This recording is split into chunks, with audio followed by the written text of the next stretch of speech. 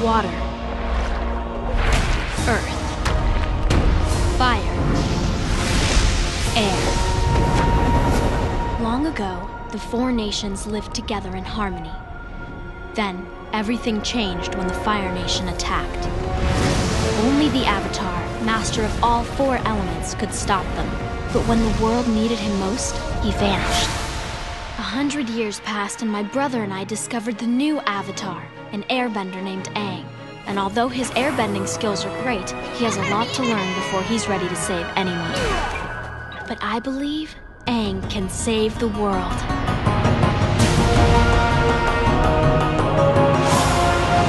That's crazy. I remember those toys well. It's Arlo. It is Arlo. It is Arlo. You mentioned Taco Bell in the 90s and Arlo appears.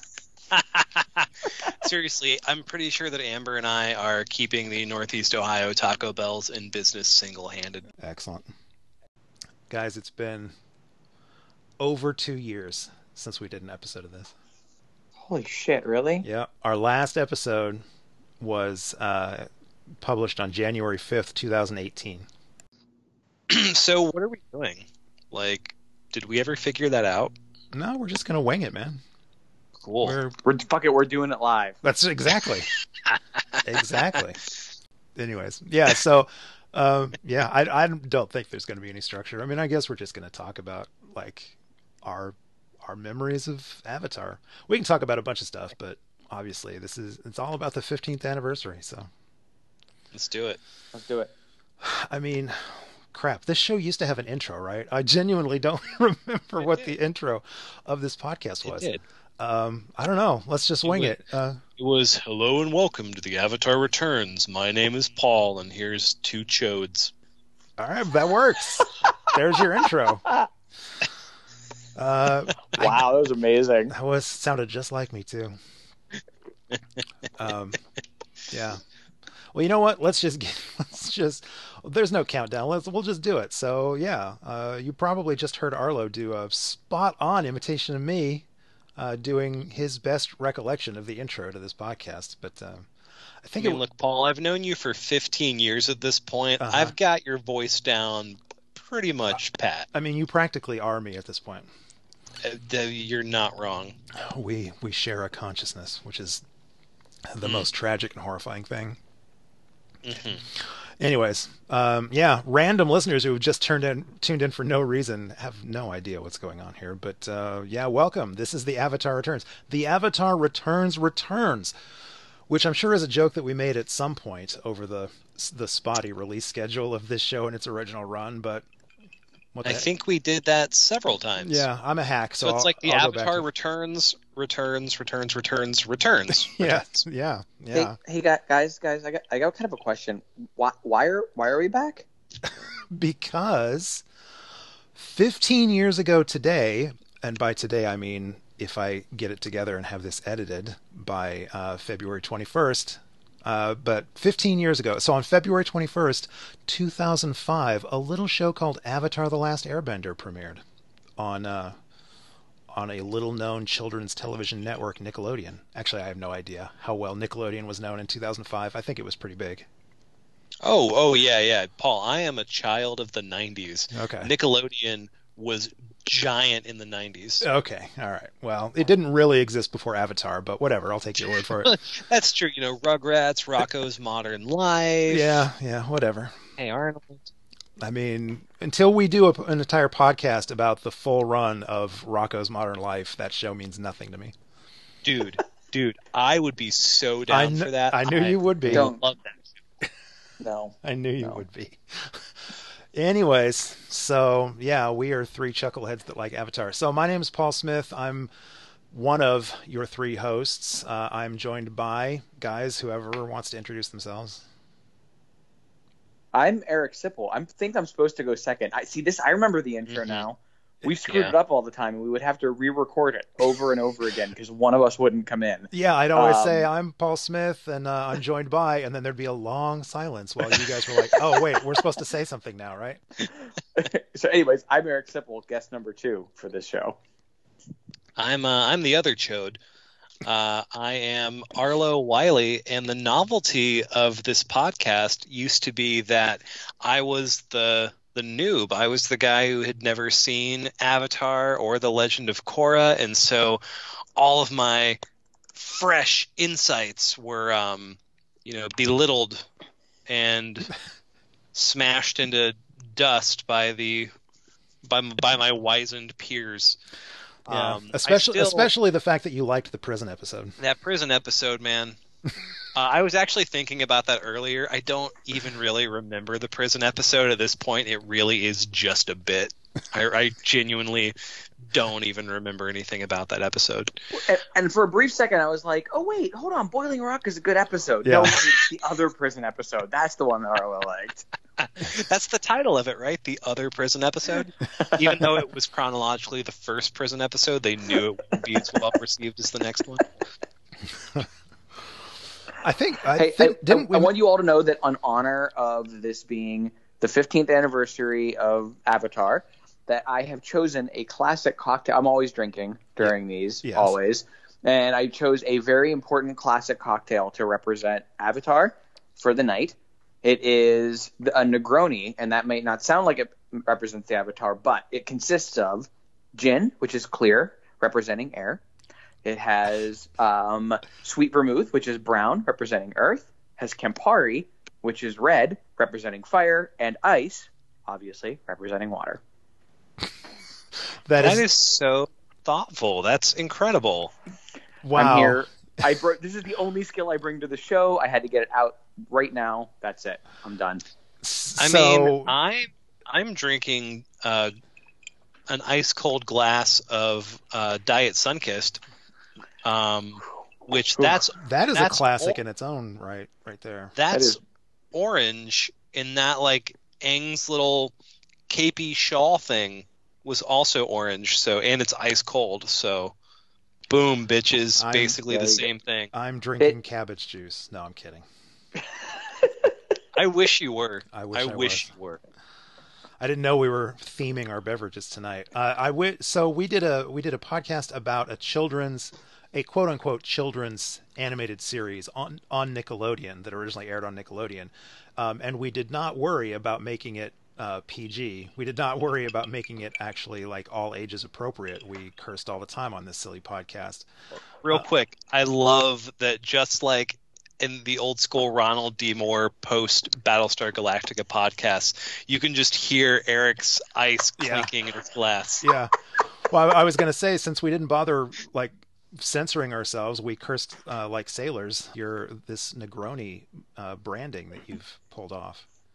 I put a lot of thought into it. I was like thinking, because I remember pretty close to the end of Avatar. I remember like I would drink like a smoky scotch when it was a fire heavy episode or something, and I really didn't know what to do with this one, and I was just flipping through cocktails, and I was like, well, shit, this has everything. This has all the four elements together. It is the Avatar of cocktails. So that's what I gotta make.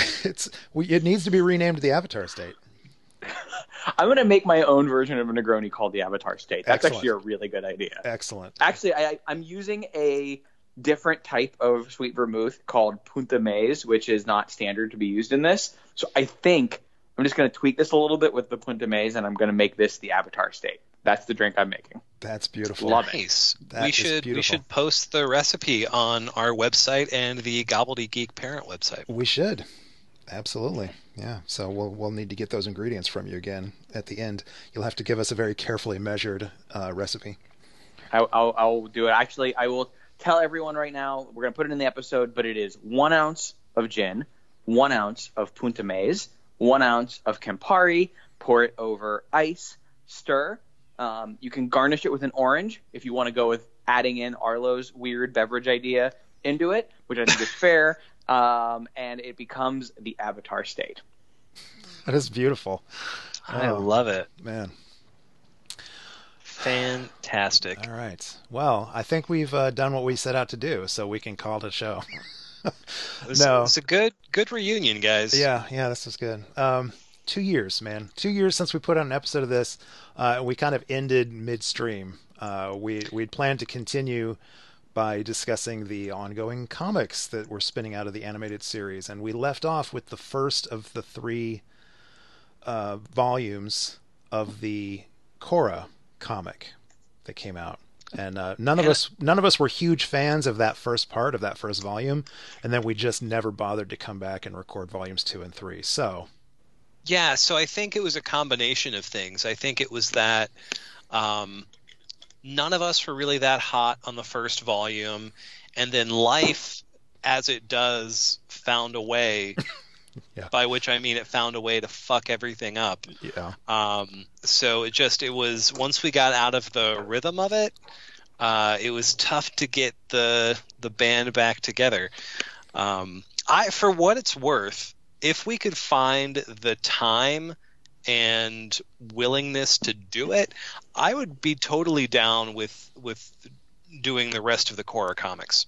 Well, I want to talk about that, but we'll get to that in a little bit, because I have some ideas. I agree with you, and I have some ideas for how we could make that work. But before we do that, since people may in fact be tuning into this not for us losers, but just to reminisce about the actual show, I guess maybe we should just talk about our feelings about the series now, 2 years removed, or more technically, since we continued beyond Avatar into Korra. But over 2 years since at least I have revisited Avatar: The Last Airbender. I don't know if you guys have seen it, have watched it since, but I have, to be perfectly honest, I have not watched a single episode of Avatar since we finished the podcast discussion of it, and I've not watched a single episode of Korra since we went through that. I rewatch the last 2 or 3 episodes of Korra more often than I want to admit, but otherwise, that's pretty much what I rewatched. Yeah.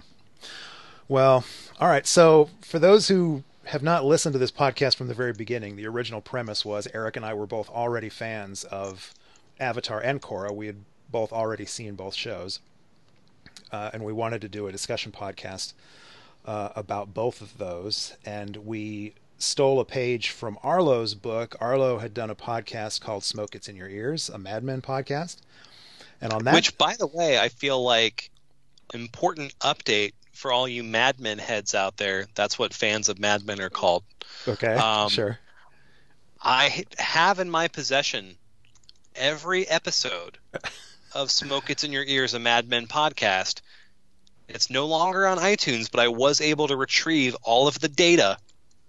So at some point it could be available. Okay, well, all 3 of us need to talk about this after the show, because I know Eric also has, Eric did a podcast called Making the Scene, and Eric, you and I talked about this on another podcast recently, that that is also no longer available, and you're trying to find a way to make that available again.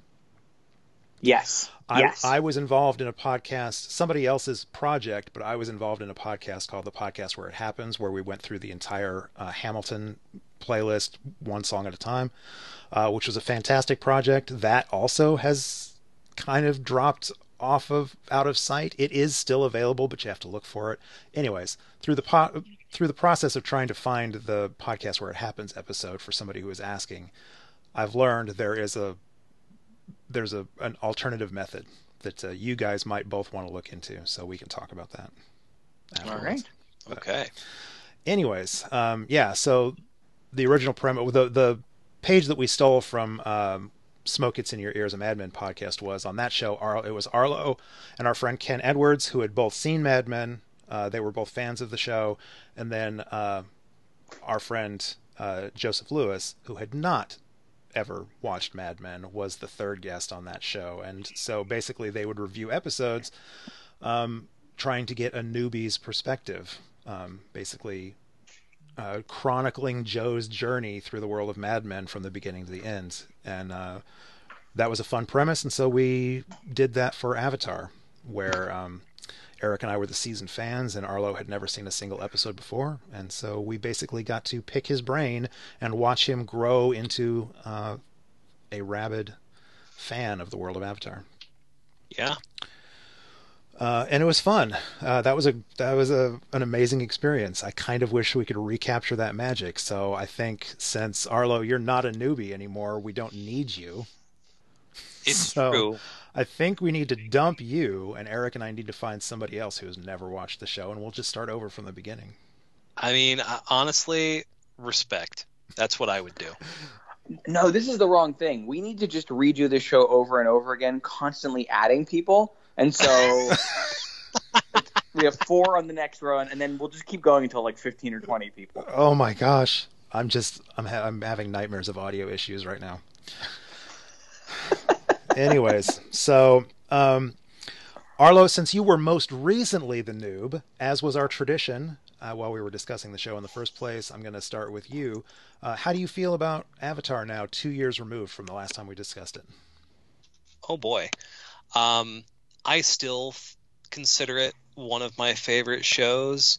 I really loved the journey that I got to go on from enjoying the show because I liked it from the very first episode, but it was still one of those things, and I'm almost embarrassed to admit this at this point, but I was still in the frame of mind of like, this is good, but I mean, it's a Nickelodeon show. Like, I don't know how much I'm going to be able to invest in this. I mean, it's no Rocko's Modern Life. You're telling me. But no, by the end of it, I was absolutely a huge fan, and Zuko, who I really disliked at the beginning of the show, not just in the way that, he does shitty things, so I dislike him, but just I was really annoyed by that whole character. By the end of it, he was my favorite character. I think we had a running joke where we called it the Zuko show. Yeah. I absolutely loved Avatar, and I know that's the show that we're here to talk about, but I have met a number of people who are on the fence about watching Legend of Korra, or who only watched a little bit of it and it just didn't feel the same as Avatar, so they dropped it. I enjoyed Korra even more than I enjoyed Avatar, which is saying a lot. So I really recommend to you, if you are a fan of Avatar and you weren't sure Korra was your speed, or you just couldn't get interested in it, I strongly recommend watching that, and so importantly, getting over the season 2 hump. Season one is super good. Season 2 is not super good, but then 3 and 4, that's where it's at. Wow, this bumps up against a conversation that Eric and I were having off mic before you joined us, Arlo, about how fascinating it is that it seems like in the world of television, sophomore slump really isn't a thing, because typically the second season of a long-running show tends to be a lot of people's favorite. Like, usually season 2 is better than season 1. And for the most part, I don't know. I think I was not prepared to have this discussion, so I don't have my references. But I feel like there are definitely some shows that fall victim to the sophomore slump. Yeah, it happens, but it's usually shows that have exceptionally good first seasons. But it's interesting because, like, if you look at like a lot of shows that were successful long term, season 2 pops up as people's favorite season an awful lot. And Korra definitely bucks that trend. It actually does the thing that is the most uncommon, which is that its last season is its best season. Yeah, absolutely. And actually by a far margin, in my opinion, too. Not just it's the ending, so it kind of gets the ending bump up. Season 4 is just like a superlative season of television. It has maybe the best Avatar villain of the entire run. It has great storylines. It has the PTSD storyline, which is still my, like, the thing that when anyone is not a Korra lover, I'm like, but it has the most important, like, hero journey plot ever with her, and it's everything there. But so yes, Korra really goes the opposite direction on that. And I was actually comparing it to, because even Angel, in a lot of ways, season 2 is often thought of as Angel's best season, although I think season 5 is its best. Totally agree. But that is my another one of my, like, I like the spinoff better type things. So Yeah. the spin-offs don't always play by the same rules. Oh, Yeah. yeah. But- Nice caveat. Spin-offs get their own rule set. But yeah, so overall, I absolutely loved watching Avatar, and I got really excited because my wife recently. That's another thing. I don't think I was married the last time we did. You were one not. of these. You were not. So I'm married now. My wife, we have taken a break from. We were, binging shows that because my wife somehow exists in like a pop culture, not a pop culture free bubble, but she spent her formative years doing like adventurous and interesting things instead of, watching every TV show she could think of or reading every comic book. So there are a lot of things that I love that she has next to no knowledge of. So we were going through some of those shows. We wrapped up Veronica Mars, around the time the Hulu season came out. And then we decided to kind of pump the brakes a little bit. But recently, she asked me if our next show could be Avatar. Oh, wow. Like, totally unprompted. And Wow. Avatar is one of the ones that she has seen a little bit of because she has a younger sister, and so when the show was on for the first time, her sister would watch it. So she has seen bits and pieces of it, but yeah, just out of nowhere, she asked if that could be our next show that we watch. So Amber can join the podcast. There you go. There we go. There's the Avatar returns. Excellent, and we'll get the desperately needed female perspective when we start this the 4-person version of the show. All right, so Eric, you're next. How do you feel about it 2 years later? I mean, so this is 4 years later, I guess, since I watched it before. Yeah, but yeah. no, I mean, it's still one of my favorite things. It's been interesting how Avatar kind of like comes back up in my mind in various pop culture conversations, because it's one of those shows that is like extremely beloved but doesn't have the kind of like cultural penetration of like really, really popular things. So a lot of times I'm like comparing things to Avatar that people just haven't seen the show, which is why Korra's final season ran on the internet and Right. nowhere else. Right. So, but like, I mean, it's been interesting going into this stuff, like, watching the end of Star Wars and, the entire conversation around Bendemption with Kylo Ren is, I feel like it's impossible for me to have it without talking about Zuko. Absolutely. But almost no one has Zuko as a touch point that I talk to other than people that I'm like, that happen to have come across the show. So it's hard, but like, how do you talk about like whether you like it or not and what's good about it or not good about it without talking about Zuko, which is like maybe the best of the villain redemptions that you could ever have.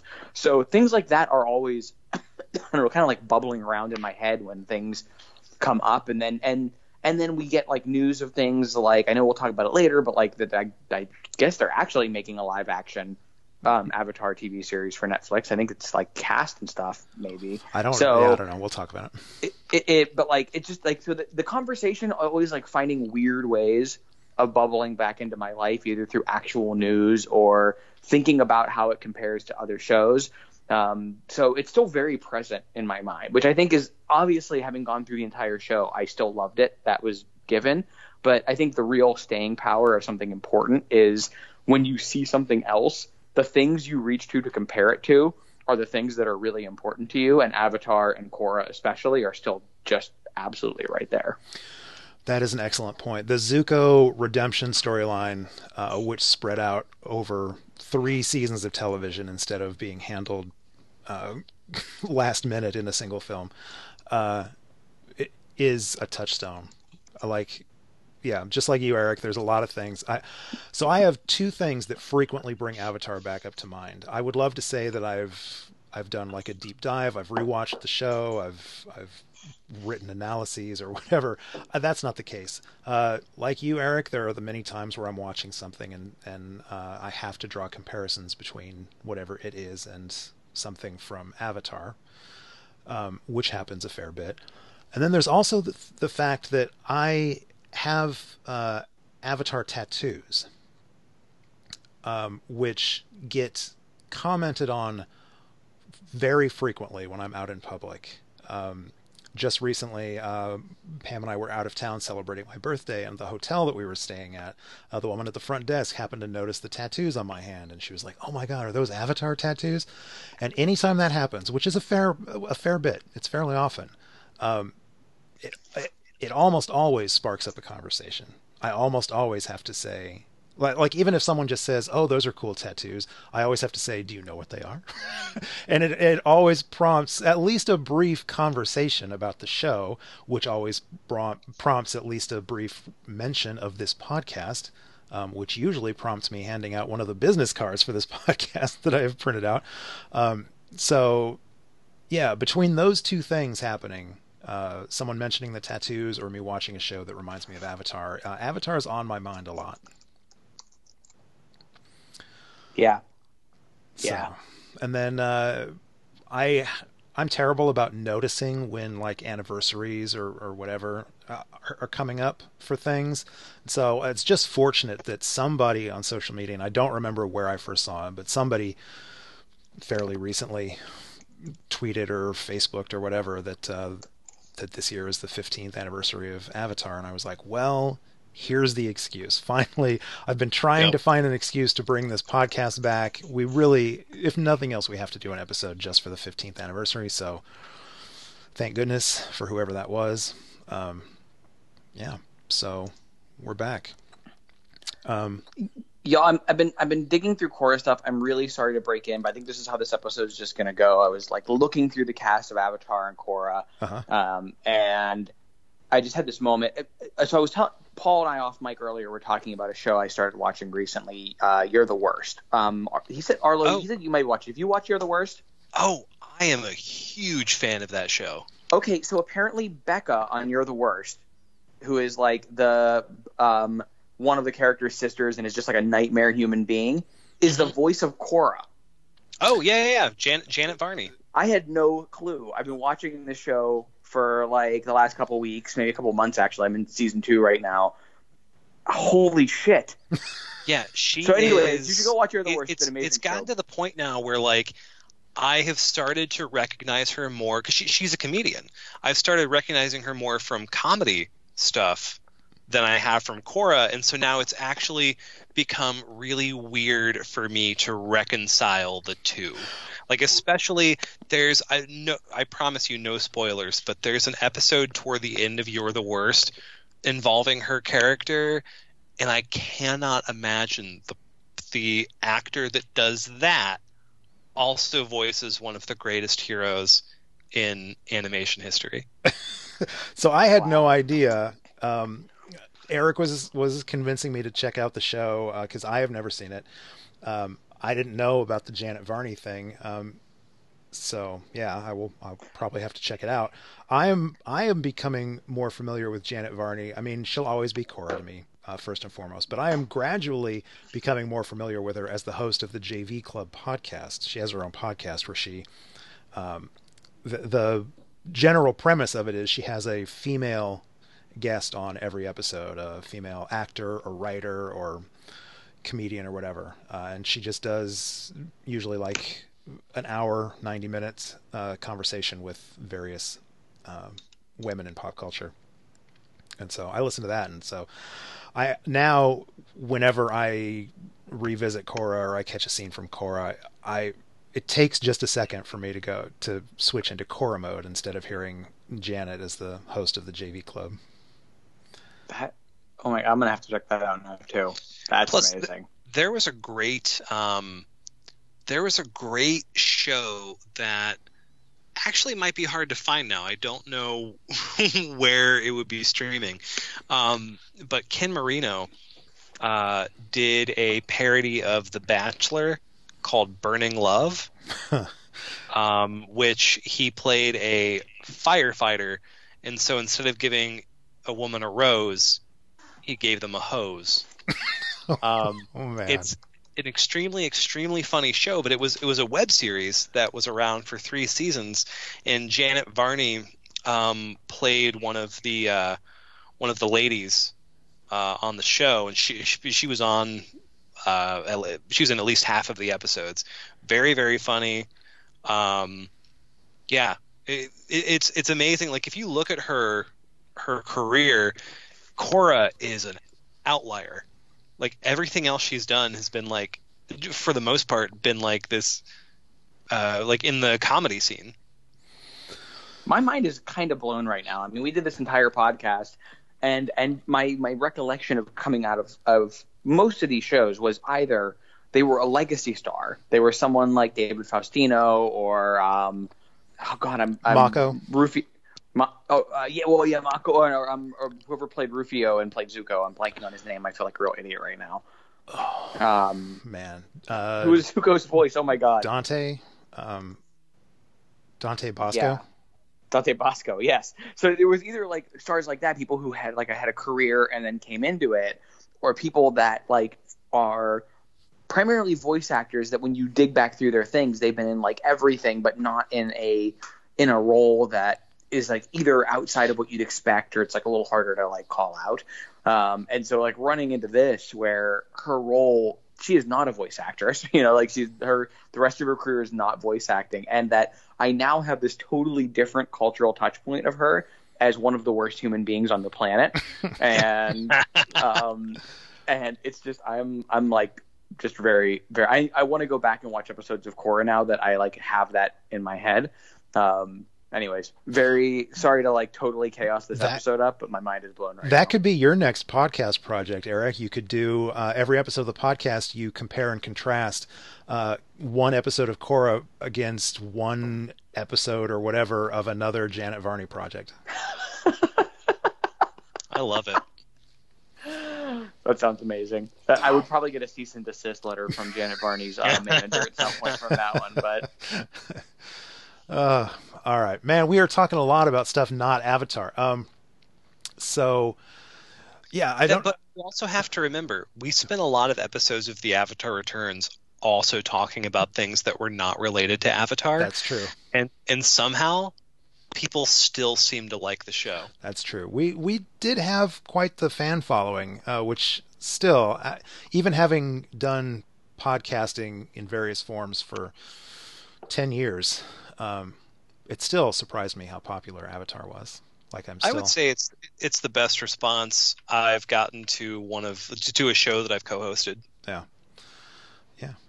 Hopefully, people have not totally given up on us after 2 years of not hearing from us. But I do still occasionally receive emails from fans, from people who are just discovering the show or whatever. So that blows my mind. Yeah. And all of them are going to come to this, and they're going to have the experience that every fan has ever had, getting a reunion episode of literally anything. Which is what? Massive disappointment and a questioning of why you ever liked it in the first place. Well, so there are 40 some episodes of Avatar itself, probably 20 something episodes of this podcast that you could go listen to get our detailed thoughts on Avatar: The Last Airbender. Let's talk a little bit about, in hindsight, how we think that, 15 years on, so this is the 15th anniversary of Avatar. It's been around for 15 years. How do we feel it has influenced the world? Like, how has the world changed? What influences do we see from Avatar? Well, I thought it was kind of weird that the Fire Nation is running as a Democrat. But I mean, I guess you gotta take what they give you. Oh, wow. Wow. Yeah. Man, politics is not the influence we want from Avatar. Though there were a lot, especially in the comics that we discussed, there are a lot of really nuanced political issues brought to the fore in the Avatar verse. But as far as Avatar has influenced the world, I think I agree with Eric in that it is a thing that is very popular, but at the same time, it's not something that seems like I feel like if I went to the office and mentioned it, I would get like a mixed response. Like the people who have heard of it will be like, "Oh, I absolutely loved it," but then there would be people who genuinely have no idea what you're talking about. Yeah. Yeah.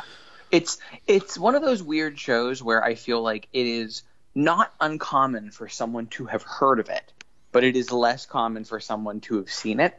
You know, Right. It has just enough cultural penetration that it's not like, what the fuck is that? Not that, I mean, there's a fair amount of that too, because it's not huge, but you're like, especially like, at least if you're extremely online, like all of us, you're not expecting people to have not ever heard of it, but it doesn't get seen as often. But it is interesting the ways that it's one of those shows that I think is more influential amongst creators than it is amongst fans as a result. Because I think people who are like writers and stuff, it's much more common for them to have seen it.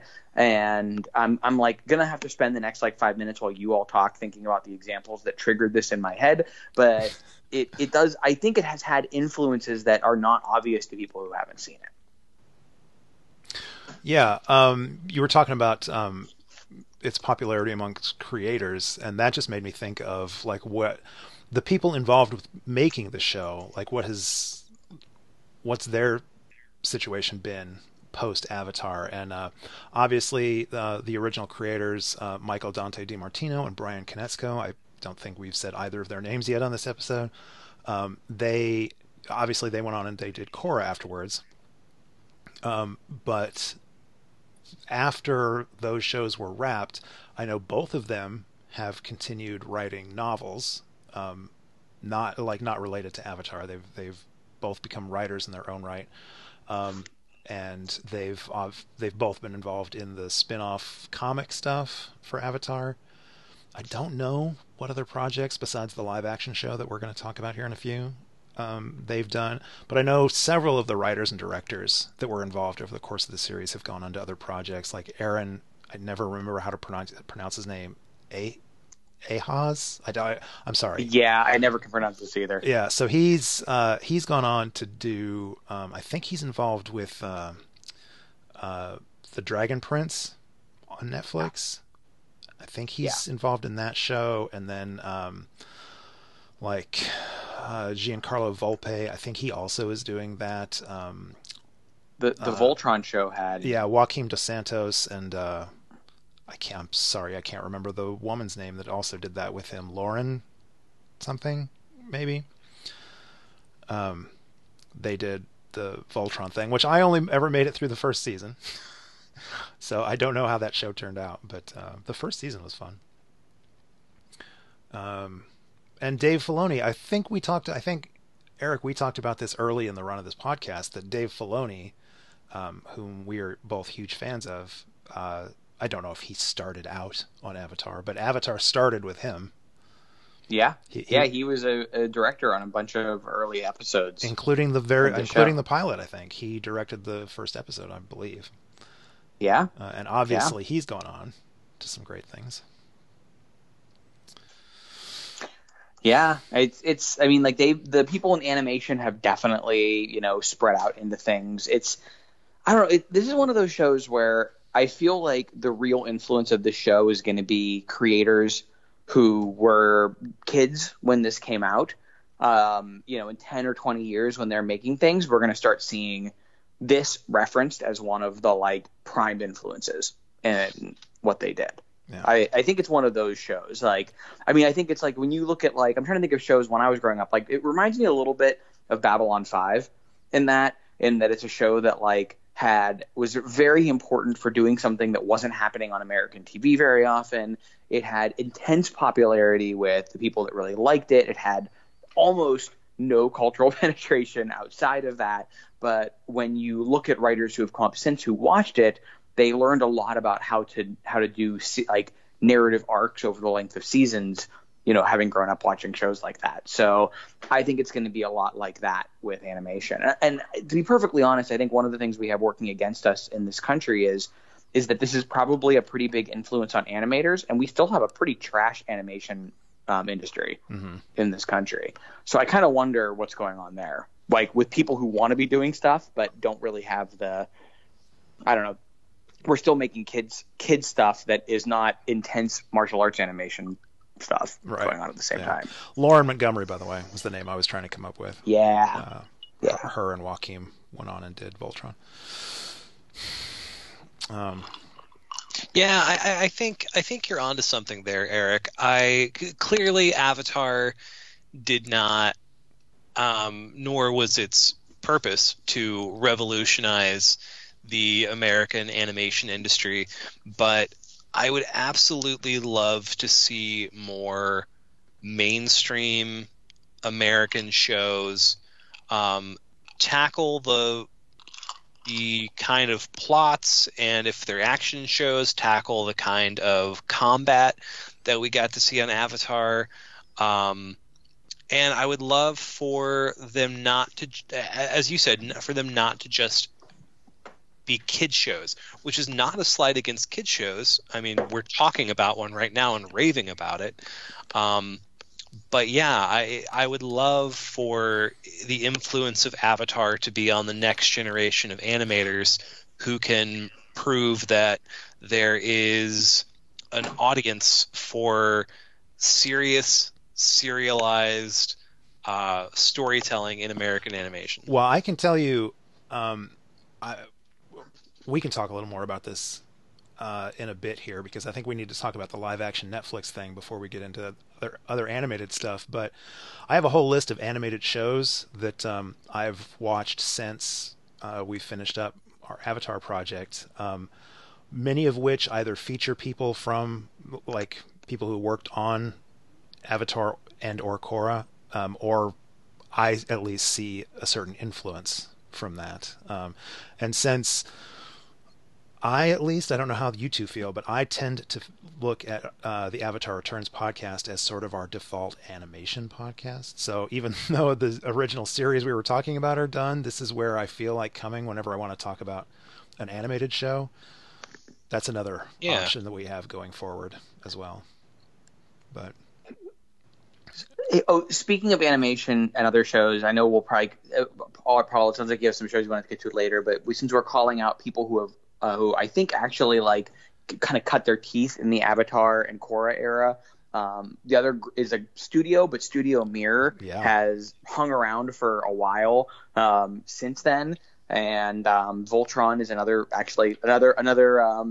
place that Voltron has picked up. Studio Mir did a lot of that, but rather excitingly, there's going to be an animated Witcher movie coming out that Netflix is doing. That is Studio Mir doing the animation of. So that's awesome. Mir is taking her out. At least one of the animated series I was going to mention was also done by Studio Mir.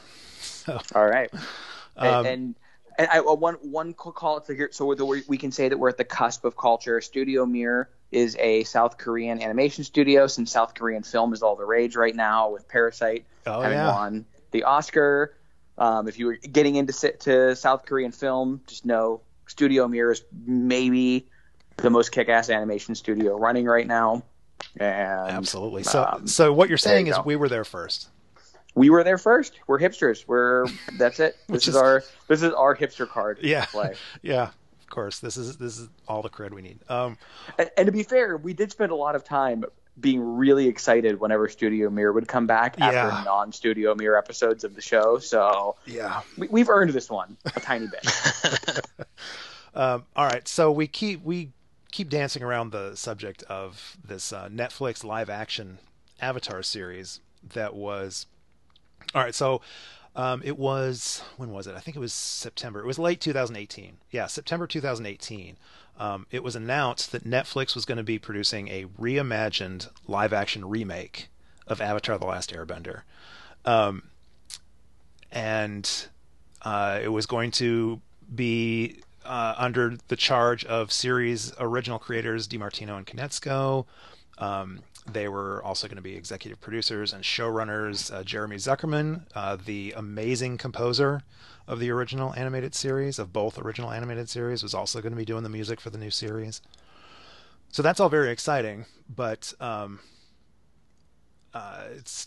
it made some people, and I might have been one of them, made us a little bit nervous. Like, we famously on this podcast, we discussed the M. Night Shyamalan live action film, which was not well received, although I'll give Eric an opportunity to jump in here because I think maybe he has something to say right here.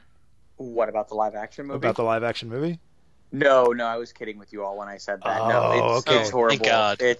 I trolled them all by saying that I was coming in to re-examine the live action film. No, my only re-examination is that I am still haunted by how boring that movie was. It wasn't even. I wish it was worse. Yeah. That's my re-examination. There you go. I wish it was actually worse because it would be more fun to talk about. Okay. You did give me cold chills when you sent that text that said, me too. I've come around on the movie. Eric, you are such a wild card that I had no idea if you were being serious or not. Anyways, so yeah, with the painful you were the memories Joker of this podcast, with the painful memories of the M. Night Shyamalan's experiment still damaging my calm. When the announcement of a live action series came out, I was nervous, but Brian and Mike, their initial statement. I'm going to read their initial statement in its entirety. It's kind of short. It's kind of brief. It says, "We're thrilled for the opportunity to helm this live-action adaptation of Avatar: The Last Airbender. We can't wait to realize Aang's world as cinematically as we always imagined it to be, and with a culturally appropriate, non-whitewashed cast. It's a once-in-a-lifetime chance to build upon everyone's great work on the original animated series and to go even deeper into the characters, story, action, and world building. Netflix is wholly dedicated to manifesting our vision for this retelling, and we're incredibly grateful to be partnering with them." So that was September 2018. Not a peep since. Until really, there's been no news since. There has been. I think maybe there were some rumors that casting was going to start at some point, but I couldn't find those rumors, and I don't know where they started. It might have just been somebody on the internet saying, "Hey, I bet they're going to start casting soon." But literally, the closest thing to an official announcement or an official update, the two closest things to an official update were in October. Jessie Flower, the actress that did the voice of Toph, she was on a podcast called Weird Words Chit Chat. This was October of last year, and in that they were just talking to her about her career, and so of course they talked about her time on Avatar, and they asked her about the live action thing that had been announced, and she said at the time that she believed it was her understanding that production was set to begin in February of 2020. Which is when we're coming to you right now. So if that still holds, then production, supposedly, should be getting underway very soon. The only thing I can add to this is, while you were talking, I Googled a little bit, and there is actually an official title page on Netflix. On Netflix, yeah, that was the second thing. But I think that's recently changed, because originally, so I saw a screen cap of the original. So Netflix added a listing for the series, which in the original posting of that, it listed a date of 2020. Apparently that date has since been removed. So I think the listing on Netflix now is just the title card, but doesn't feature a date. Is that correct, Eric? Yes, I am not seeing any date. Okay, yeah. So originally it said 2020, but they've pulled that. So I don't know if that means production. That I don't know if what that meant is it's set to start in 2020 or it's set to air in 2020 or what. But at any rate, they seem to have backed off of that date. And the only other thing I noticed about the Netflix listing is that the description that they give, it says, "Long ago, the four nations lived in harmony, then everything changed." That's it. They did not say, "Then everything changed when the Fire Nation attacked." Which, why? Come on. Why would you not do that? Yeah. But yeah, it's long ago, the four nations lived in harmony, then everything changed. The animated show's original creators helm a live-action take on Aang's story. Come on. Everything changed when the Fire Nation attacked. That's what it is. Man. That's the show, baby. That's the show. Yeah. That's the pitch right there. So where I'm going with this is, I think, as far as I know, that is as close as we get to official confirmation of anything. In fairness, it takes a very long time to put together a show like that. Yeah. any show really, but especially like a high concept fantasy show in live action. I mean, I would love to hear more, but at the same time, I'm not entirely surprised that we haven't really heard that much. Mm-hmm. I have a question for everyone, separate from. Okay, let's first of all purge the M. Night Shyamalan movie out of your head, because I actually don't want that in the discussion, because it's bad. It's bad on its own levels. This has the original creators, so different story. The thing I'm trying to wrestle with is, what do you gain by making Avatar live action? Yeah, that's my yeah. What is this? Is there something here that I'm missing? Like, maybe there is. So, based on their initial statement that I just read, it seems to me like they were probably what they're probably excited about is the opportunity to retell the story in a longer format instead of I don't remember how many episodes all told of Avatar there were from beginning to end, but they were 22 minutes long, and it was animated on Nickelodeon. So I just get the impression that they want to retell that same story, but have a longer format to do it in, maybe. Because they mentioned getting deeper into the world building and that kind of stuff. It's interesting because, like, I don't know, so much of the show is the visuals of it, right. And like the approach of its animation and the bending and the martial arts and the bending is what I'm worried about. Right, and exactly, and I was thinking, if you did it as like a wuxia, like Hong Kong production, if that was the visual style approach you took, maybe there would be something there, because then you have a equally bonkers but visually distinct style that isn't out of sync with what the show is trying to do, but could bring its own visual palette to the show, like, because it would be so much of Avatar was influenced by that kind of genre. Bringing it back to like a modern version of that genre could be like re-influenced in a way that could be really interesting. But it's not like American live action television has a long history of visually great action storytelling. Like, every once in a while we get something with really great visual action, but our live action TV is not known for its bold visual storytelling. Right. Yeah, I feel, especially since we haven't gotten any news since then, my feelings are pretty much the same from when it was first announced, which is, yeah, what do you gain from taking a world that seemed to be so perfect for animation and making it live action? Because I think it's just a rule of thumb that live action fantasy, there's a lot of, well, I don't know if there's a lot of, but there's definitely some good looking live action fantasy. I mean, even though it's a much different style of fantasy, the Lord of the Rings trilogy is pretty high up there. But for the most part, fantasy almost always diminishes in live action. And and Paul, when you reread their statement, I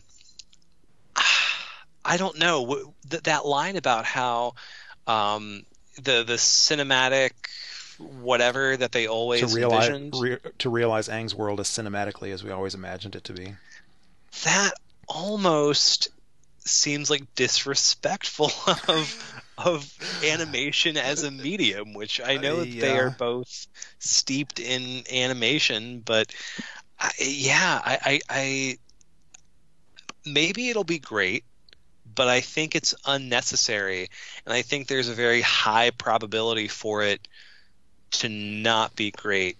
But I agree with Eric. I think if it's not good, and again, I'm hoping that it is, but if it's not good, I think it will be not good in an entirely different way than the Shyamalan movie. Yeah. The only thing really that's reassuring me here is that Bryke are at the fore. Mm-hmm. They're at the helm. But honestly, I think one of the things that I said to you guys, and I don't know if it ever made it, well, probably not, since it's been over 2 years since we've done one of these. I think I told you guys, though, Um, why can't they just use these resources to tell news stories in the Avatar world? Which I get, maybe that's not as easy of a pitch to Netflix, but I don't know. I have very mixed feelings about this whole enterprise. I also have mixed feelings about it, but I've over the years my stance on the idea of adaptations and remakes or whatever, that kind of stuff. My stance on those things has softened considerably. I used to be a purist, and if you were going to adapt a comic or a book or whatever, I wanted you to adapt the damn comic or book and not make changes to it. Obviously, I've let a lot of that go, and I've gotten to a much better place, in my opinion, where I'm able to accept two different versions of the same story as being just that, two different versions of the same story, and one does not negate the existence of the other, and so on and so forth. We don't know a lot about this. They keep referring to it as a live action series, but as the debate surrounding a lot of Disney's live action remakes of their classic animated series demonstrates, live action can be in quotes. There's only ever been one image, concept art, thank you, that show it. To me, it looks like CG, but it's a kind of a distant shot of a very massive Appa hanging above a frozen landscape with a very small Aang standing in front of him. It's a beautiful picture, but I have no idea what that tells us about what the show is going to look like. So calling it live action does not necessarily mean that it's going to be like actual, network television live action kind of stuff. It could be CG. It could be a healthy mix of live action actors with CG animals. Who knows? Right. Yeah, that's fair. I mean, it's hard to know exactly what they mean on this. I will say I actually wish it was I would rather a CG animated take on this than live action generally. But my take on remakes, especially when it has come to like foreign films, and this is almost going to apply because animated on Nickelodeon has approximately the same cultural penetration of like foreign films that didn't get a good release here, which is that no matter how bad the remake is, they almost always come with sterling re-releases of the original source. And Avatar certainly could do with like a badass Blu-ray release. So if what we get out of a live-action Netflix Avatar series is that it is a lot easier to see by other people, I'd actually consider that a win. Well, it's funny that you mentioned that, because I don't know if this qualifies as a badass Blu-ray release, but the complete Avatar The Last Airbender series has been available for a couple of years now on Blu-ray.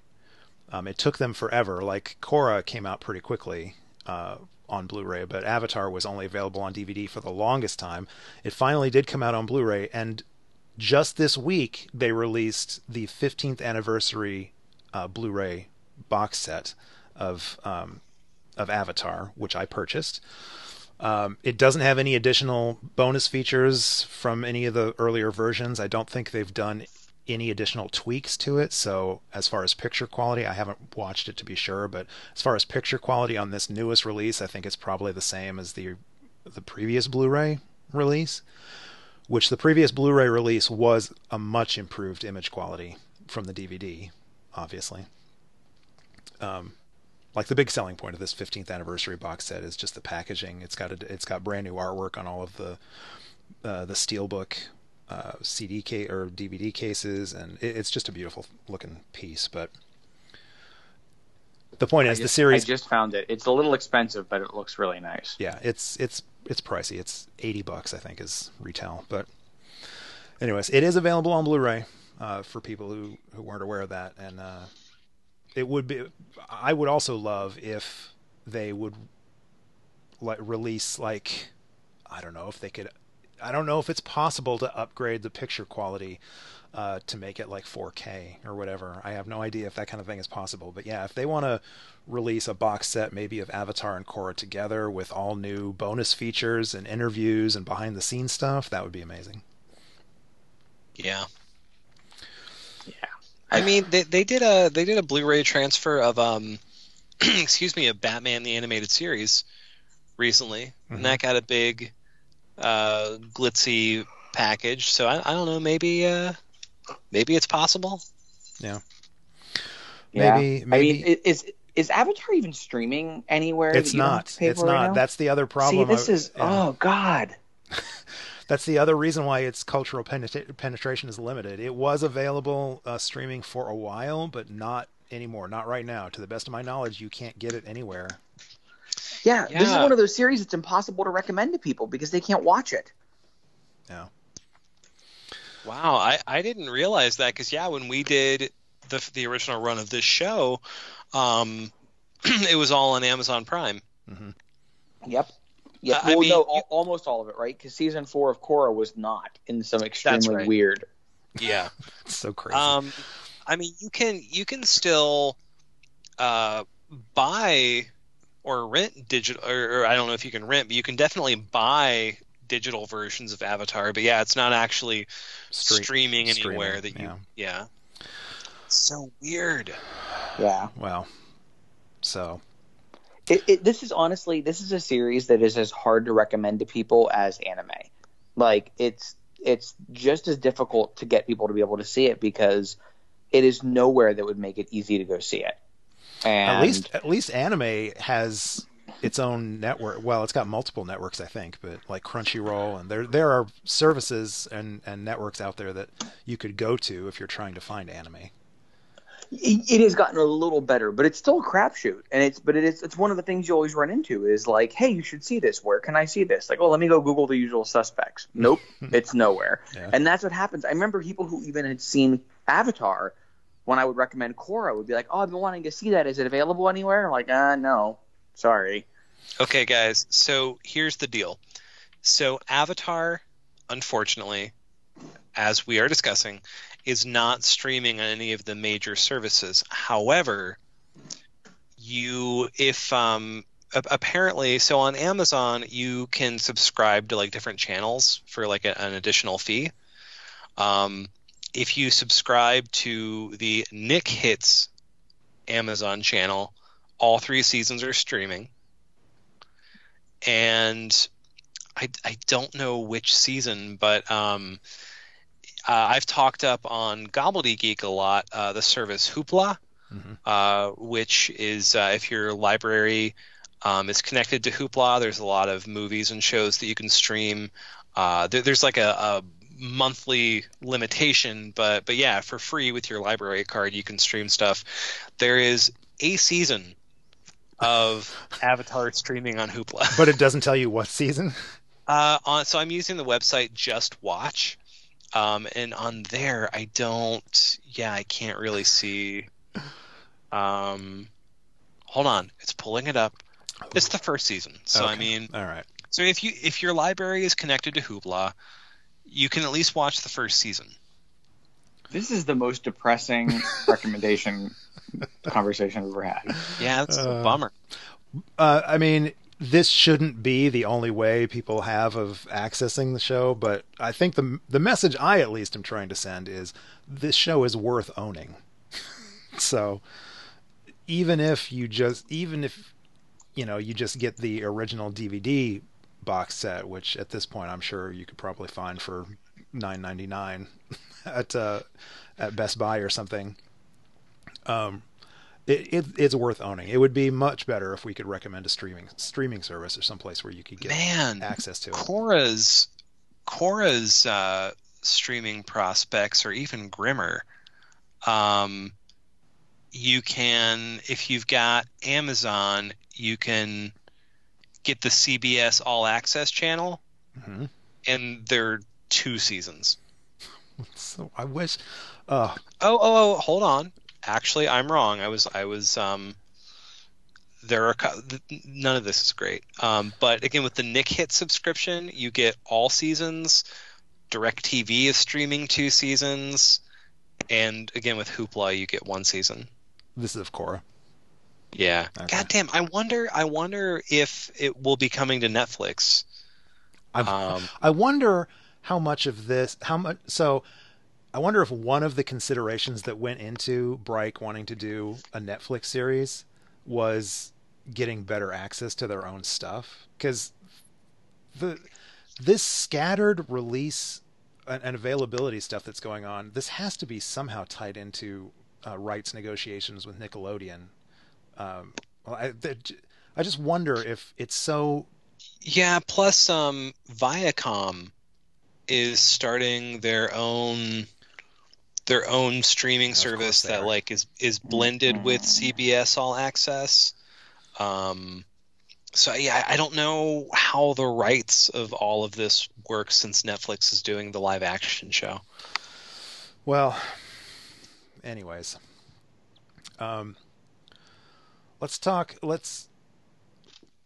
let's move on to like other properties or other medium besides the live action and the animated series. So I'm just going to briefly mention the books because neither one of you has read the Kyoshi novel, right? No. Okay, so I think maybe last year, Volume 1 of what I believe is planned to be a trilogy of Kyoshi novels came out. It's called The Rise of Kyoshi by F.C. Yee. That's Y-E-E. And I read it, and it was really good. It was surprisingly good. Tie-in material I'm usually iffy on, but the book was really good, and it tells the origin story, basically, of Avatar Kyoshi. Volume 2 of that series, The Shadow of Kyoshi, is due to come out in July of this year, so I'm looking forward to that. And like I said, I think there's a third book, maybe, in the series, but I don't know what that's going to be. But I recommend that. It's really good. Hey, if we are able to work out a plan for somehow reviving this podcast on a semi-regular basis, I'd be down for talking about those too. Okay. Well, since we're getting into the other stuff, the books, and I'm about to head into comics and stuff, let's talk about our options. I kind of have always talked to you guys about the possibility of how we don't necessarily need a regular schedule anymore since we're not watching a televised series. We could just do episodes whenever we have something to talk about. So like there's that book, soon to be 2 books, that we could do episodes about. We could pick back up on the comics. I personally think that we should finish out the Legend of Korra Turf Wars. That's the one that we did part 1 of. All 3 parts of that are now out. As well as, by the time I think later this month, the 3rd volume of the 2nd Legend of Korra comic series will be available. So that's about to be complete. That's called The Ruins of the Empire. Both of those, the Legend of Korra Turf Wars and the Legend of Korra Ruins of the Empire, those are both written by Michael Dante DiMartino. Turf Wars had art by Irene Coe, which, at least based on the 1st volume, we were all a little bit mixed on, I think. Yeah. The art in Ruins of the Empire is by Michelle Wong, and just flipping through it, I prefer the art in that. It's a little bit closer to the Gurihiru art that we were so in love with on the original Avatar comics. And there's also been another Avatar, The Last Airbender comic volume that has come out, Imbalance, all 3 parts of that, written by Faith Erin Hicks with art by Peter Wortman. Those are all out and available for review now as well. So, I love Faith Erin Hicks. Mm-hmm. Well, there's that Ruins of the Empire looks pretty great. I don't know if it's actually great, but it's about Kuvira. Yeah, it's Kuvira's back. Which makes me want to read and talk about it very much. Yeah. I mean, obviously we're not going to make plans on live on the air for all you to listen to us argue about it, but I would 100% come back to finish up the Korra comics and read that other one, Ruins of the Empire. I mean, with all of the previous Avatar comics, we waited for the big collected editions. We could continue that. That would limit how often we were able to do these. Or we don't have to, since that's an expensive prospect to buy a $40 book anytime we want to do a cover. But anyways. Yeah, we are paying even more than the blood that we're sweating to put these out. We're paying a price to do the podcast. Yeah. So many bodily fluids involved in the production of this podcast. So many. Yeah, I think that $40 every 28 months between big releases would definitely break me, but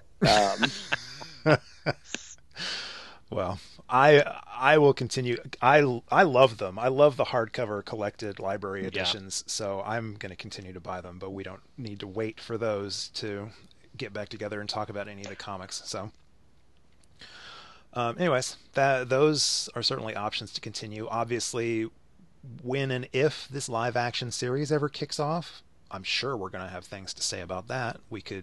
Oh yeah. We could come back and either wait until it's Netflix, so if they do their usual model and they drop the entire first season at once, I mean, we could come back and just review the season, or we could, do an episode by episode review, depending on how good or bad it is. I think it's safe to say that if we'll probably come back to talk about that series in one way, shape, or form. I think that something pretty significant would have to happen in our lives to not reform for the Netflix live action series, at least for an episode. Yeah. Just to talk about it. Yeah. I agree. And also, let's talk about animated stuff. Like I alluded to earlier, I always kind of think of the Avatar Returns as our animated podcast option. So there have been, Eric, this is relevant to you and I at least. Arlo still hasn't joined the bandwagon on this, but season 7, the final season of Star Wars: The Clone Wars, is about to drop. Just less than a week away from the time of this recording. We're going to get brand new Clone Wars stuff, brand new Ahsoka Tano stuff on Disney Plus. So there for it. How long has it been since season 6? Since 3 years. Well, season 6 came out right after Disney bought Lucasfilm. Like that's Lucasfilm buying it is kind of what killed the Clone Wars. Right. Yeah. So I don't know. So it was. I don't know when season 6 dropped, but I want to say it was either pre Force Awakens or right after. Okay. I thought it was before, but yeah, I could look this up. Yeah. So it was. I think you're right. I think it was pre, because it came out before Rebels too, and Rebels basically ran through the entirety of the Disney movie era. Yeah. Yeah, they just released Disney Plus just released the official Disney Plus complete timeline of Star Wars, which does not include any of the comics or novels or anything. It's just the stuff that's ever going to be on Disney Plus. So all of the films and all of the various TV shows that tie into them gives the official timeline of what is running when, since that's so hard for some people to track. And as we said earlier, Clone Wars is definitely, it is Dave Filoni's baby at this point. So if you want to see the person who helped kick off Avatar's initial episodes land the plane on his baby, could watch that. Yeah. Landing the plane on a baby. I know that you meant that to be a good thing, but that's a visual right there. It's a good visual. I mean, I want to say that 30 to 80% of the audience is going to agree that was a good visual. So if for whatever reason, and I hope it's not, if the 7th season of Clone Wars is terrible, you can say, man, he really landed a plane on that baby. And if it's great, he landed a plane on Baby Yoda. Oh, wow. He one-upped Adam Pally. Yeah. So let's see, other animated series, and these are just I just want to mention these, and if it sparks a conversation, awesome. But these are just other series that I feel like are, quality wise on a par with Avatar and Korra, or have some relation to Avatar and Korra. And this is all stuff that I've watched since the podcast ended. Kipo and the Age of Wonder Beasts, which is on Netflix. The first season of that is available. That's a DreamWorks animation project, and that's the one that is done by Studio Mir. Although the animation style doesn't look anything like Korra and Avatar, it's got a much more, it's much more, I was going to say it's much more Nickelodeon looking, but it's much more present-day Nickelodeon style animation, I think, than... It's much more what you would expect a Nickelodeon show to look like. Yeah, exactly. Okay. But it is really, really good. It's a young girl, 13-year-old girl, is searching for her father in a post-apocalyptic, overgrown urban wasteland that's ruled by tribes of mutant animals. and it's really, really great. I mean, I think I would say it skews younger, certainly than Korra. It skews younger than Korra. Probably the original audience, target audience for Avatar would be fans of Kipo, excuse me. But it is very, very good with representation. Like, it's getting all sorts of praise right now because its representation of persons of color and different sexualities and that kind of stuff is very cool. And that's 10 episodes in the first season. There's more coming, supposedly. Cool. Cool. Hilda, which I think I've talked about, not on this podcast, but I've talked about other places before and I've tweeted a lot about. Still only one season available on that, 13 episodes. That was also Netflix, and that's based on a series of graphic novels. And that's another story about a young, adventurous, blue-haired girl exploring her world with her friends Twig the deer fox, which is an adorable little creature, and Alfur the elf, who's also an adorable little rascal. But anyways, that is such a fun series. There's supposed to be a second season coming. I think maybe they just announced that it's coming this year. I'm not sure, but I recommend the first season of that. It's so much fun, and there's a lot of fantastical spirits and creatures involved in that. We already mentioned the Dragon Prince, which has an official, a direct tie-in to Avatar because that's Aaron Ahaz, or however you say his name, and I believe Giancarlo Volpe, who was an animator and director. They're both directly involved with Dragon Prince. I watched the first season of that on Netflix, and it has a very, very unique animation style that kind of turned me off. But I've heard rumors that they fix it basically across the following 2 seasons, so I may go back and watch all 3 seasons of that. Are you guys just gonna let me keep rambling? Well, I mean, I have a question about animation, but I don't want to end your list. So okay, well, I've got 3 more. I've got 3 more titles. I'll just mention them really quickly. She-Ra and the Princesses of Power, also on Netflix. If you had told me like a year ago that I would be a fan, like a pretty big fan of a new She-Ra series, I would have disbelieved you, to put it mildly. It's one of those shows that is just utterly ridiculous and preposterous and crazy and silly, but over the span of 4 seasons, like, if you can get past, it's got some truly, truly terrible animation moments in it. There is a flying horse character that features in She-Ra and the Princesses of Power, who has slowly grown on me as a character because he's ridiculous, but it's very clear that none of the artists or animators that work on that series have ever even seen a horse in their lives. It looks nothing like a horse. Anyway, so there are some tragic moments of animation in that series, but the story it tells is genuinely mature and compelling. So there have been 4 seasons of that so far. I think they've said the 5th season is the final season. Primal, which was on Adult Swim, and only half of the first season. There was only 5 episodes of that. Sometime this year we're supposed to get the final 5 episodes of the season. That's from Genndy Tartakovsky, the guy who did the original Clone Wars animated series, and also Samurai Jack. That tells the story of a caveman who befriends a T-Rex, and it's their misadventures through this primal world. That does not do it justice. It is a gorgeous graphic series, and one of its claims to fame is that there's no spoken dialogue in it. It is all told through just diegetic sounds and music. The caveman doesn't talk. The T-Rex doesn't talk. But it's a wonderful... The first 5 episodes, at least, are amazing. I've heard a lot of great things about that. It's truly great. And I have a troubled relationship with Genndy Tartakovsky's stuff, which has made me sort of like, I've never really loved anything he's done, but I kind of feel like if I'm gonna love one thing that he's done, it's gonna be this. So I should definitely see it at some point. I mean, it's a small investment. I think they're half-hour episodes, and there's only 5 of them. So okay. I strongly suggest checking it out. And like I said, that's on Adult Swim, which I was not aware Adult Swim was actually a network now. I thought Adult Swim was just a programming time on Cartoon Network. I mean, it is, but I mean, for a long time now, it's basically been considered its own. All right.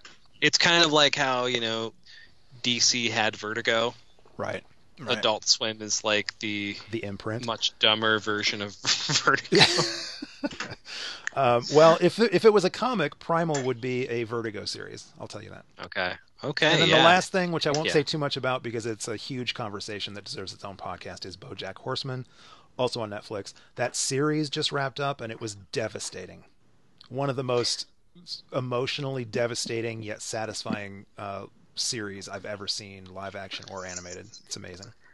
So Paul, you might have answered my question that I was going to ask. So Okay. I'm going to ask it and ask Arlo to go first, and maybe Paul, you can go last since you just talked about a bunch of shows. All right, you're going to spin up a podcast on one animated show that you've seen since the Avatar. What is the podcast? What is your Avatar Returns about the show you've seen since? Like, what is the show you're choosing for that? So does it count if I had seen the show before, but I rewatched it? Yeah, I think that count. Whatever triggers in your brain, go for it. Because I would absolutely love to do a podcast discussion on the DC animated universe. So I should have said I want a why too, for what it's worth. Why that show? What's your pitch? So since we ended the Avatar Returns, I've watched, and I had, it's kind of rewatching because especially with Batman, I had seen a lot of it as a kid, but I had never sat down and watched every episode. So since then, I've watched the first 3 series of the DCAU, Batman the Animated Series, Superman the Animated Series, and Batman Beyond. And I honestly believe that BTAS is my favorite version of Batman. And I mean, and probably the Superman show is probably my favorite version of Superman. And those shows are just kind of everything that I want from like genre storytelling. They're not serialized, or I should say they're not serialized very often. But as far as like episodic genre storytelling goes, they are pretty much perfect. And I think they also exist, coming, of course, before Avatar. I think they were also kind of notable for being Batman, especially since it came first, was notable for being one of the first quote unquote kid shows that really most of the time had adult appeal. And they're just, I don't know, just such wonderful shows with such wonderful art direction and designs and storytelling that I would absolutely, and there's so much of it, there's a whole animated universe. I've seen those 3 shows now, and that's still just scratching the surface. And just about every one of the classic characters they take on, they deliver a definitive interpretation of. So I would absolutely love to have an in-depth discussion of those shows. I would want Batman Beyond to be included in that. Oh, yeah. No, I'm talking the whole DCAU. Okay. I will say, of the 3 that I watched, Batman Beyond is easily my least favorite. I know you said it didn't hold up on... Well, so the first season doesn't. The first season especially has some really rough patches. The second season is better, and the third season is a lot better. Okay. So yeah, but no, I would. Hey, if you can get me a Harry Potter style time turner, I would absolutely love to do an episode. Talk about like 3 episodes per podcast, like we did with Avatar. That's a good answer. Yeah. That's a good answer. Yes, I absolutely counted too. No, that was a good call. Thank you. All right, One Eric. of my few. So me, okay, yes, I did say you can go last, Paul. Sorry. Okay, for me it would be Steven Universe, which I don't know if either of you. No, have I seen. really want to. I'm in the same boat as Paul. Okay, well now I actually want to do this, but okay, my why. So Steven Universe is a very interesting show. It is on Cartoon Network. It's primarily made up of like short episodes. I think like 15-minute bits. I think early on are what it was doing, and it's a show like Avatar. Actually, it has some interesting parallels to Avatar. Without actually being much like Avatar at all, but it has the same sort of veneer of being kids show before suddenly digging into extremely real topics in a really humane way. It is maybe the most wonderfully queer show on TV that I can think of seeing in its addressing of various things. It's relationships on the show. It's beautiful. It gets heartbreaking by the middle. It has some of the best character work I've really ever seen. And while I have not quite finished the show because there is a movie and then they're doing sort of a Steven Universe future with the characters a little older right now, it's an immensely powerful and beautiful and funny and clever show and has some of the best musical numbers that you could hope for on TV. So I would love to talk about that. I think it would be a fascinating show to discuss. So much as I try to sell some of the other animated projects that I named by pointing out how basically what I'm saying is it's a cartoon, but man, it's really adult, which we also said some version of many, many times for Avatar and Korra. That's what draws me to Steven Universe, because for years I've heard nothing but like Steven Universe is one of those shows that I would flip by on Cartoon Network or whatever and say, oh, this looks silly and goofy. I'll bet 8 to 12-year-olds love this show. But I've heard nothing but how mature and adult and like genuinely deep and fascinating it is. So I would love to watch that show.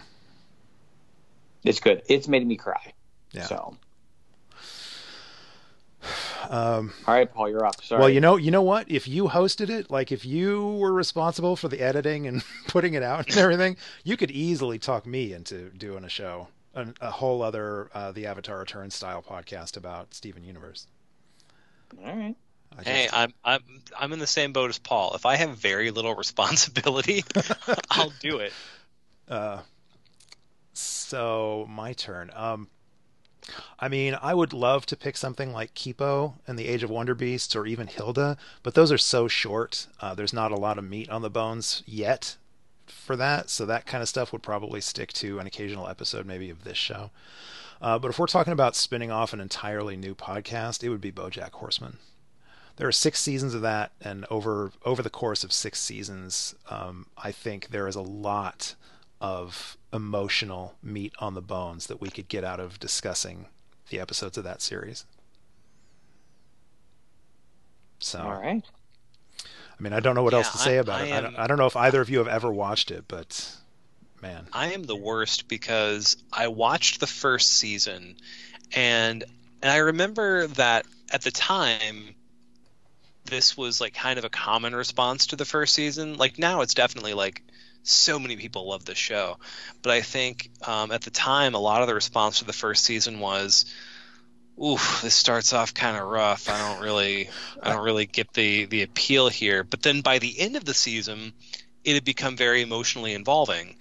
And yeah, I've heard nothing but great things, and I just never watched the rest of it.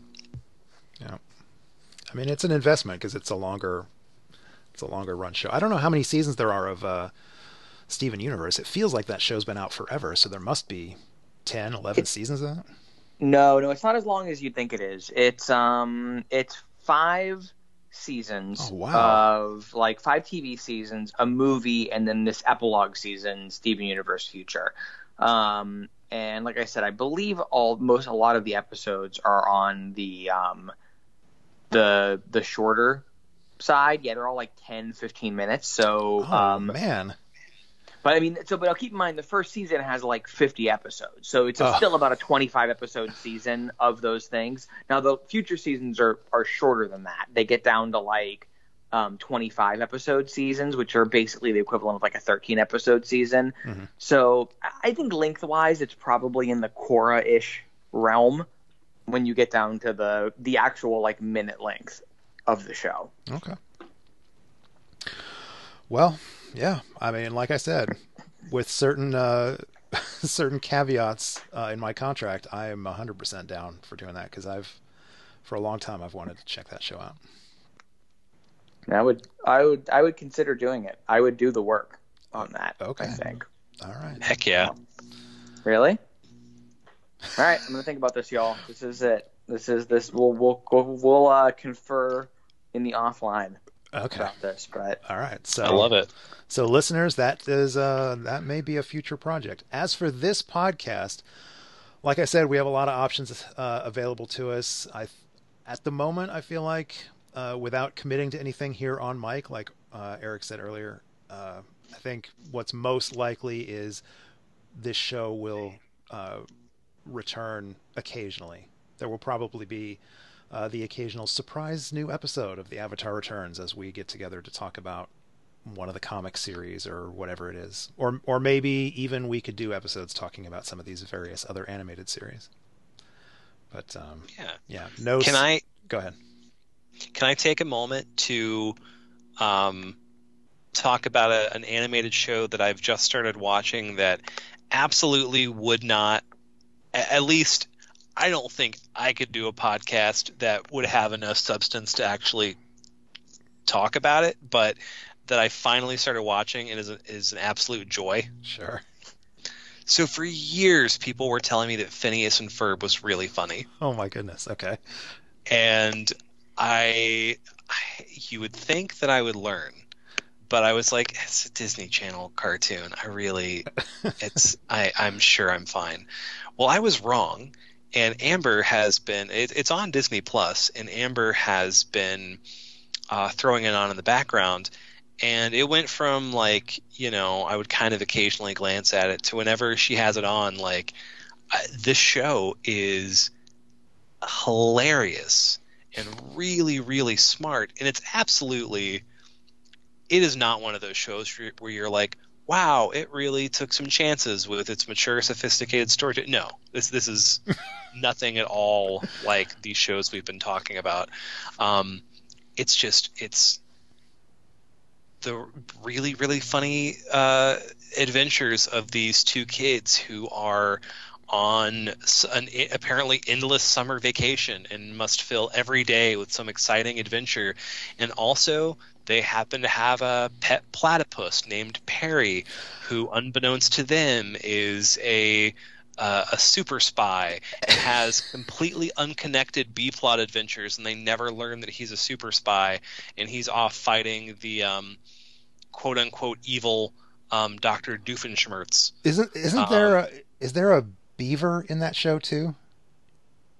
Or is this a different? It's just the platypus. Okay. I'm not an expert. Okay. I just started watching it. I've never seen this show, but there are pops out there of some of these characters, and I think I've seen the platypus, and I think there's also an angry beaver or something. I don't think there's a beaver. Okay, maybe he's from another show. Maybe he's from something else. I've seen a fair amount of this show. Arlo, I'm going to be curious what you end up thinking of it. I really, really enjoy it, but I definitely got to a point in the show where I wish it had allowed its characters to grow and change a little bit. I say that realizing that it's basically a Looney Tunes cartoon where the characters never do that, and that's kind of the point.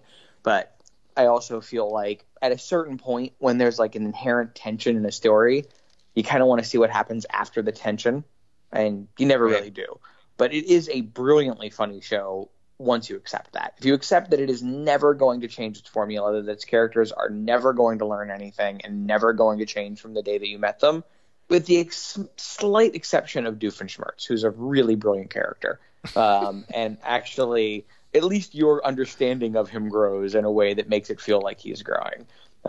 Otherwise, that was my main complaint with the show, but it is pretty genius. And when you get into it later, it starts crossing over with stuff like Star Wars occasionally, and I think Marvel, and they do some pretty brilliant stuff with their crossovers too.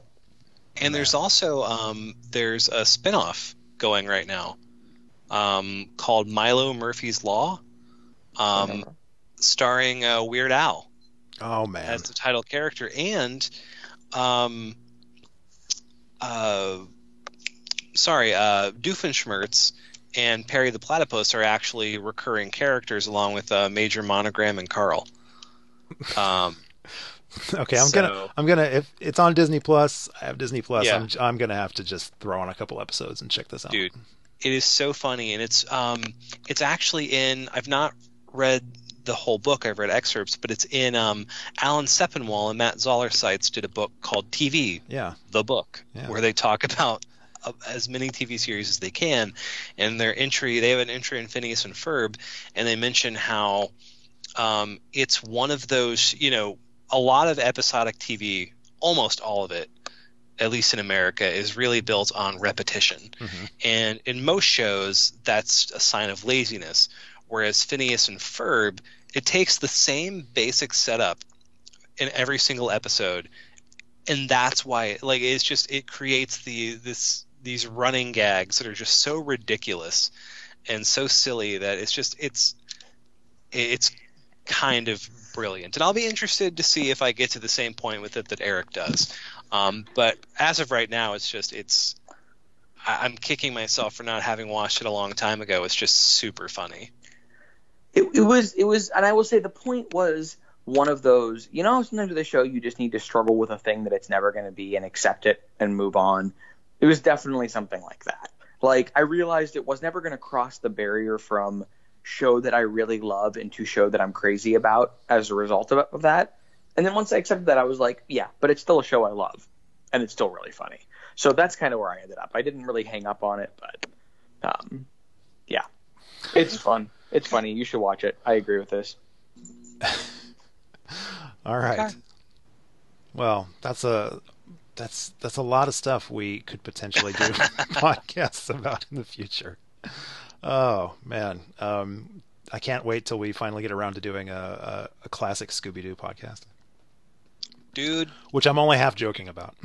Dude, I would be into that. Look, I am under no illusions. I am sure the original Scooby-Doo is actually terrible. Yeah. But I know that, especially lately, there have been some really well-received reboot series that actually, the one, I think it might have been called Mystery Inc., but it actually had like serialized storytelling and these things that we're talking about, but it was Scooby-Doo. And I remember just hearing like people just this was back when Twitter was fun and not just an unending hellscape. But people would just incredulously tweet about like, there's this new Scooby-Doo show and I actually love it. But I never saw it. So, I mean, there are all these podcasts I'd love to do. I need to divorce my wife, sell my house, get rid of the dog. Yeah, we all need quit to my live. job. We all need to live on a podcast commune somewhere. A podcast commune. Which is what we're going to refer to the Gobbledygook Network as from now on. It's no longer a podcast network. It is a podcast commune. Perfect, because nobody's making any money. Exactly. We're all just living in our own separate hovels, eating out of a communal food trough. I love it. Okay. On Someday. that lovely image of the communal podcast food trough. This was good. I'm glad that we finally found an excuse to force ourselves to do this, and I really genuinely look forward to doing some more. So I feel comfortable saying there will be more episodes of The Avatar Returns in the future. Stay tuned. And if you have ideas or suggestions, please, reach out to us. You can find all the links to the episodes that we've done before this on our website, theavatarreturns.com. Arlo will also post links to this, hint, hint, on our parent show site, gobbledygeekpodcast.com. Or you can subscribe to the show on iTunes. If you do that, please rate us or write us a review. There's a lot of lovely reviews on there, but I would love some more. That really helps keep the word out. Since we've been quiet for so long, anything you could do to remind people that we exist would be appreciated. And like I said, if you want to reach out to us with any ideas for future shows or any comments, please send your correspondence. Man, it's been so long since I've got to do this. Please send your correspondence to Monkey Yahtzee at TAR Podcast. Monkey Yahtzee. I forgot about Monkey Yahtzee. Yeah, at tarpodcast@gmail.com. And of course, you can always find us on social media, facebook.com/theavatarreturns or twitter.com/TARpodcast. And on Twitter, I am at Haunt1013. Eric is at Salon, that's SAALON. And Arlo is at Arlo Likes Movies. So, guys, thanks for coming back, for coming out of retirement to do this. You know what? Great. Thanks for having us. I mean, yeah. That's why I'm generous that way.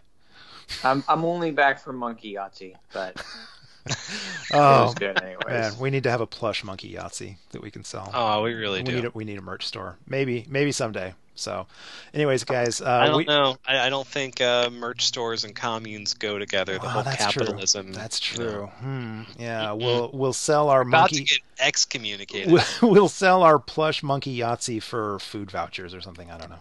Seeds, seed packets. Anyways, since we're not actually, I don't have any new episodes to quote. We don't have a clever outro tagline or anything for the podcast. So I'll just say thanks for tuning in, and we'll be back.